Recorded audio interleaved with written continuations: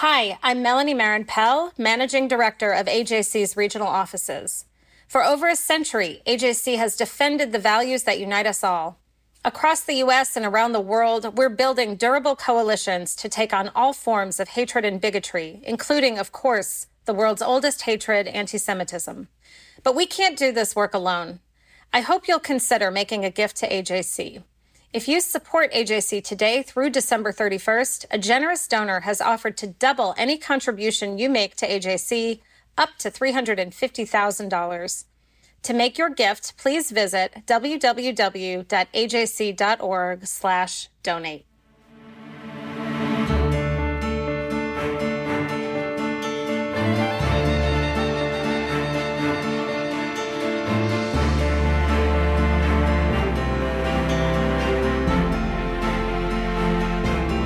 Hello, and welcome to People of the Pod, brought to you by AJC.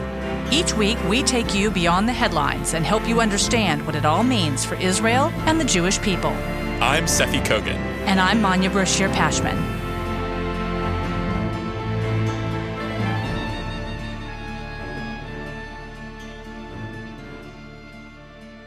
President-elect Joe Biden hopes to rejoin the Iran nuclear agreement and renegotiate some of its terms when he takes office next year. But given recent developments, including the targeted killing of Mohsen Fakhrizadeh, the scientist who founded Iran's nuclear weapons program, that could be a challenge. Just this week, Iran enacted a law to boost its enrichment of uranium and expel international nuclear inspectors if sanctions aren't lifted soon after Biden moves into the White House. Seema Shine is the former head of the Mossad's research division and currently a senior researcher at Israel's Institute for National Security Studies. She joins us now to talk about those developments and their impact. Seema, welcome. Thank you. Let's start with the targeted killing of Mohsen Fakhrizadeh. He had been singled out by Israeli leaders, including Prime Minister Netanyahu, as a threat. Why? First of all, he was mentioned even before the Prime Minister in 2015, when the IAEA has published a paper of 11 questions that they have posed to the Iranians that are related to the nuclear program, to the military nuclear program. One of them was a demand to meet Fakhrizadeh and to interview him.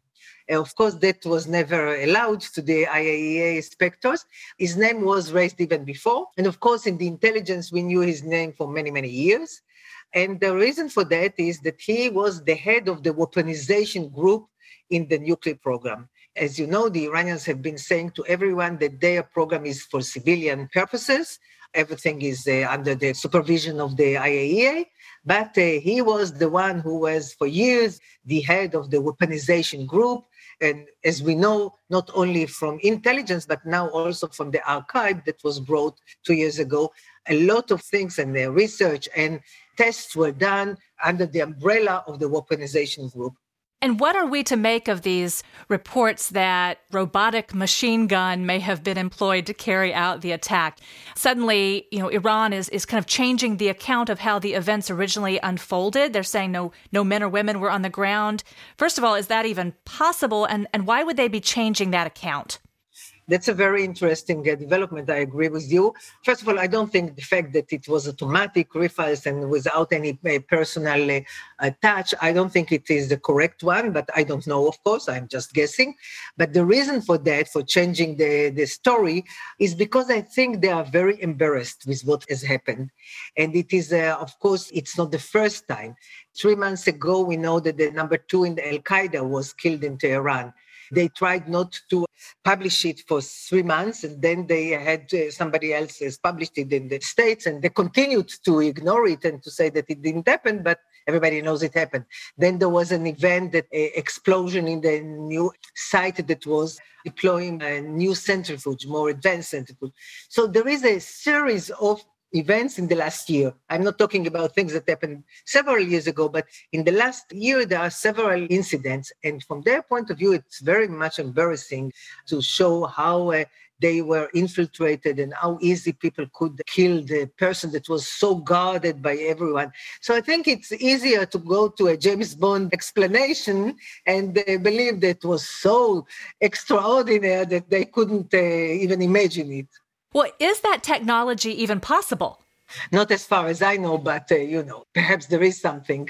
But if you want to be very accurate on a specific person, if you know that there are, as I understand from what was published, that there are three cars, one at the beginning and one at the end, and he's in the middle, and you want to be sure, it is difficult to believe that only a technical instrument could do it. At the end of the day, a person looking in his eyes on the target should have been in the place. That is my understanding. Now, is there any truth to reports that Israel has tried to weaken Iran's nuclear program by targeting at least 5 other nuclear scientists since 2007? We know that there were, I don't know if it's Israel did it, but we know that some other scientists in the nuclear field were killed. The question always raises when this happens, whether such a huge national program is dependent on 1 or 2 or 3 personalities. It's difficult to imagine that there is one who knows all the things and no one else. So I assume that Fakhrizadeh, that was a very charismatic, very knowledgeable person, and for many, many years involved in the project. But at the end of the day, if you look on the program on the long run, I don't think it will stop the program, or it might even be, encouraging those who say we have to reach a nuclear capability, because at that time we'll be immune, like North Korea, for instance. So the picture is a mixed one. So let's go back to the role that Fakhrizadeh played. He was a nuclear scientist. What is Iran's nuclear capability right now? I mean, has it enriched enough uranium to build a weapon, maybe more than one weapon? Was the explosion in Natanz a significant setback? Is this a setback? Can you kind of talk a little bit about that? So the program, as you know, since President Trump has left the JCPOA, it took Iran a year to try and see where it develops, and if Europeans are able to compensate on the sanctions that Trump has brought back. Once they saw that nothing in their benefit is occurring, they decided May 19 to start violate gradually the JCPOA. And what we have today, according to the last report of the IAEA, is that Iran has 2,400 kilograms of enriched uranium. According to the agreement, they had to have only 300 kilograms. So it's people say around 12 times more than they could according to the agreement. They are enriching in 2 sites today. And according to the agreement, they had to enrich only on 1 site. And from that point of view, the question of time of breakout and how much fissile material they have first of all, is a political question, because you have to decide politically that you want to go on and to continue and reach a nuclear bomb. Iran yet has not done that. So from their point of view, what they have today, if you just take a paper and a pencil and you calculate what they have today, if they decide to enrich it to high degree, more than 90, which is the military degree, they could have, and they know how to do all the other things, they could have 2 nuclear devices with this quantity of low enriched uranium. But they didn't decide to do it. And I think they are not going to decide in the near future, because at the end of the day, they are afraid that somebody will attack them and something will happen. And they are not admitting that they are going in the direction of a military weapon. So if it's not a weapon, why enrich it to 90% plus? So for the time being, they are violating most of the clauses of the JCPOA, except for one, and that is the inspection. So for the time being, inspection is going smoothly as to be according to the agreement. And this is something that they are holding in their hand for the future if they will not get what they want to get. I would tell you that in the Iranian parliament, there is a law that is now in the process of being achieved and accepted that will demand the government to enrich to 20%, not just to 4.5% as they are doing today, that are calling the government to leave the additional protocol so that the inspection will be much less inspection in less places. Of course, it is the parliament. It doesn't have to be accepted by the government, but it shows the direction where Iran is saying to the Biden administration, if we will not achieve something, we can go in this direction. As to the question of what will be after the 20th of January, we know that elected president, as you say, Biden, wants to start diplomacy with Iran. We know that he even said that he wants to go back to the JCPOA, but actually it's impossible to go back to the JCPOA, because a lot of things have happened during the time between the 2015 and 2021. It is a different Iran, the different posture in the region. The missile program is very developed. And also on the nuclear one, it will be, I think, even though I didn't support, from my point of view, I didn't support leaving the agreement. I would prefer a Trump administration pressing Iran in order to improve the agreement, in order to prolong the agreement. But I don't think once it happened and once there is such a pressure on Iran, I don't think it will be wise to just give up everything that was achieved and get a relief of sanctions just like that, only in order to go back. Because after all, 5.5 years have passed, and we are approaching the 6 years, and things are developing. So it's not a wise way to leave all the options that you have in your hand just for going back. Going back, but to negotiations that will improve the agreement. The timeline between January 2021 and June 2021 elections for president in Iran is a very short period. And from my point of view, there is a big question mark whether the two sides can, in such a short period, get to some real tangible achievements. So President-elect Biden has said that he hopes to include the Middle East Arab neighbors in the negotiations, in any renegotiations, Saudi Arabia, United Arab Emirates, not just the allies that originally signed on to the deal. I mean, in your view, what are the pros and cons of that possibility? I think it will be very important when there is a dialogue on the regional issues, as well as on the ballistic, because they are also under the ballistic threat of Iran. I don't think it will be on the nuclear one. And I think it will be very difficult if you put all these elements in one room, all these countries in one room. They have so many problems on the agenda that it will be difficult. And in any case, the problem of Yemen is not the problem of Syria. It's different, and the problem of Iraq. So, of course, it is important because if you deal with regional issues, you do have to bring into the room the regional partners. You cannot just bilaterally talk with Iran. Of course, it is important. Whether it will be possible, I think they will be cooperating with the US. But is there a bridge that you can put between Saudi Arabia and Iran, between Israel and Iran? That's very, very difficult. So the timeline will be much longer. And perhaps they will find a parallel channel to deal with all the different issues with different participants. Because Syria is not the same as Yemen, and Iraq is different from Lebanon. And that will be complicated. And I want to remind you, as my last remark, that on the table of the Biden administration, there is a huge list of important issues. And the Middle East is not the first, is not the second, and is not the fifth. They have Corona, economy, China, weather, you name it, North Korea, Russia. So how do you do all these things together? I learned to understand that in spite of the fact that the US is such a huge and big country and so many people and everything, when it comes to these national security issues, it's the same group of people that has to end all the issues, and it is very difficult. Sima, thank you so much for sharing your expertise with us. Thank you.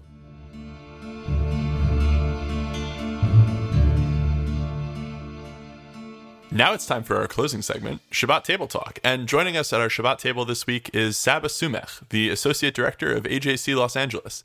Saba, when you are at your Shabbat table this weekend, what are you going to be talking about? I'm going to be talking about Mizrahi Jewry. Jews have lived in the Middle East and North African countries for 2,500 years, making us the oldest Jewish communities in the diaspora. We, Mizrahi Jews, have lived in this region long before the advent of Islam and participated in every fabric of society. In the early 20th century, 1 million Jews were forced to flee the land of our ancestors and become refugees. Jews who lived in Algeria, Tunisia, Libya, Iraq, Egypt, Yemen, Syria, Lebanon, Iran, and many more countries were forced to flee due to anti-Semitic decrees, violence, and pogroms. Entire communities were effectively wiped out. The United Nations did not offer any help to the Jewish refugees who had their homes, properties, businesses, land, and passports taken from them by their neighbors and authorities. There was no international condemnation, no media attention, no human rights organization fighting on our behalf. And even today, the United Nations does not acknowledge the Jews who had their lives taken away from them before and after Israel's creation. Similarly, Mizrahi history, culture, language, and traditions have been left out of Jewish communal life and consciousness in America. I am an Iranian Jew with a PhD in religious studies and a focus on Middle Eastern Jewry. From preschool till 8th grade, I attended a Jewish day school. I learned about the pogroms in Russia, but not about the Farhud in Iraq. I took Jewish studies classes as an undergraduate and graduate student, and not once in any of the academic institutions I attended did they offer a course on Mizrahi history. There was not a single teacher or professor that taught me about Iranian Jewish history or the history of the Jews in the Middle East. Our history, culture, and trauma has been ignored by Jewish institutions and by universities. In 2014, the Israeli Knesset marked November 30th as the day to mark the departure and expulsion of Jews from Arab countries and Iran. This date was chosen since it is symbolically the day following November 29th, a day the UN partition plan for Palestine was adopted, and many communities of Jews in Arab countries and Iran started to feel the pressure and hostility from their Arab and Persian neighbors, and they were forced to leave their countries. As a result of this recognition, along with the push from Mizrahi scholars and activists, Mizrahi Jews have received growing recognition, and people are finally acknowledging that not all Jews are of European descent. In fact, over 50% of Israel's population is made up of Mizrahi Jews. I make this point especially as anti-Zionists justify their hostilities for the Jewish state within the ahistorical and ridiculous context that Jews are, quote, white colonizers and have no place in the Middle East.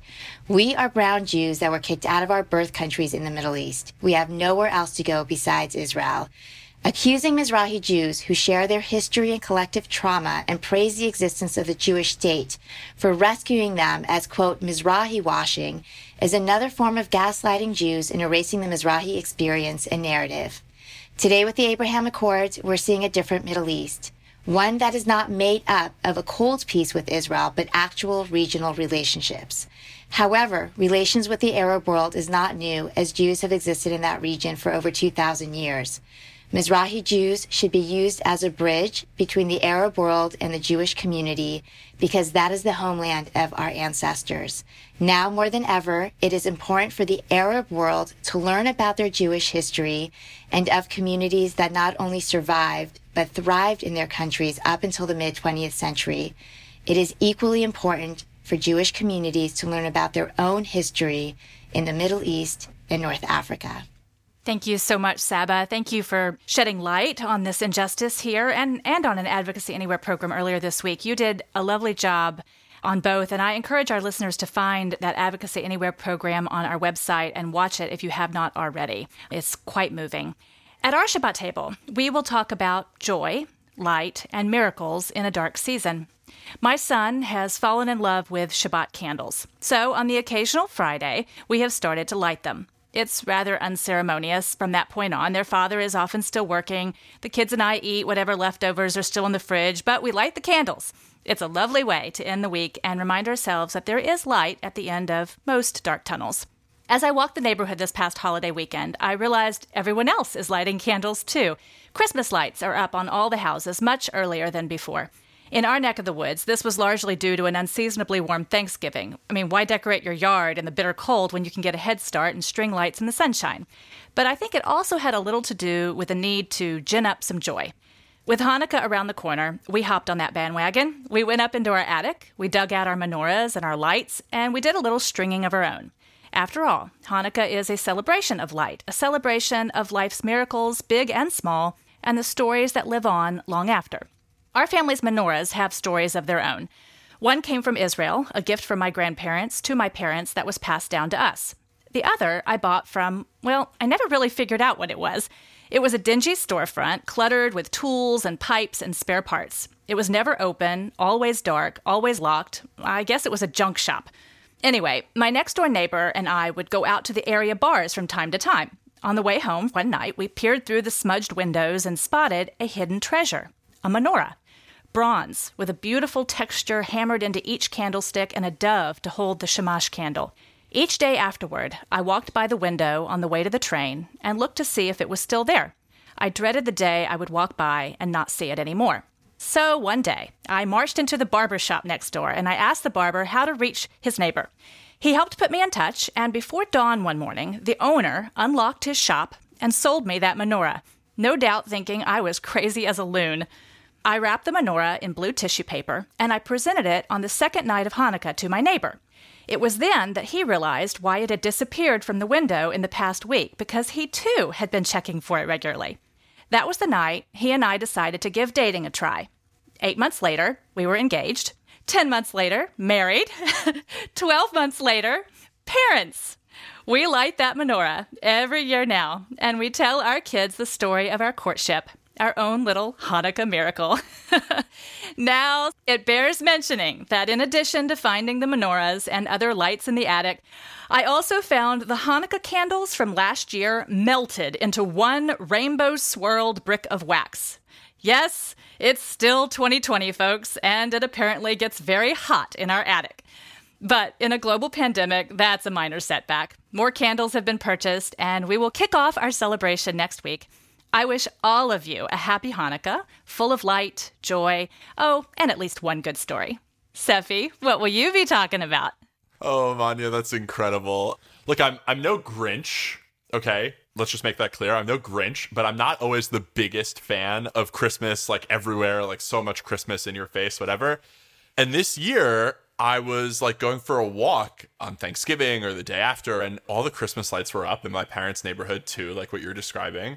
And it was just so beautiful and so necessary and so needed. We all need that light. So I just want to take this opportunity to say thank you, Christians, for putting up your lights so early. And to those of you who haven't yet, there's still plenty of time, but get it up early and we'll try to return the favor with our Hanukkah lights in the windows. At my Shabbat table this weekend, we'll be talking about Israeli politics. There were lots of political rumblings in Israel this week, and it's possible that the country will be heading to parliamentary elections as soon as March for the fourth time in 2 years. If that happens, you can bet that we'll bring you all the news you need to know here on People of the Pod.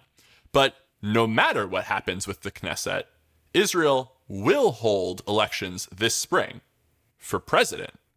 Reuven Rivlin, Israel's current president, will complete his 7-year term in July.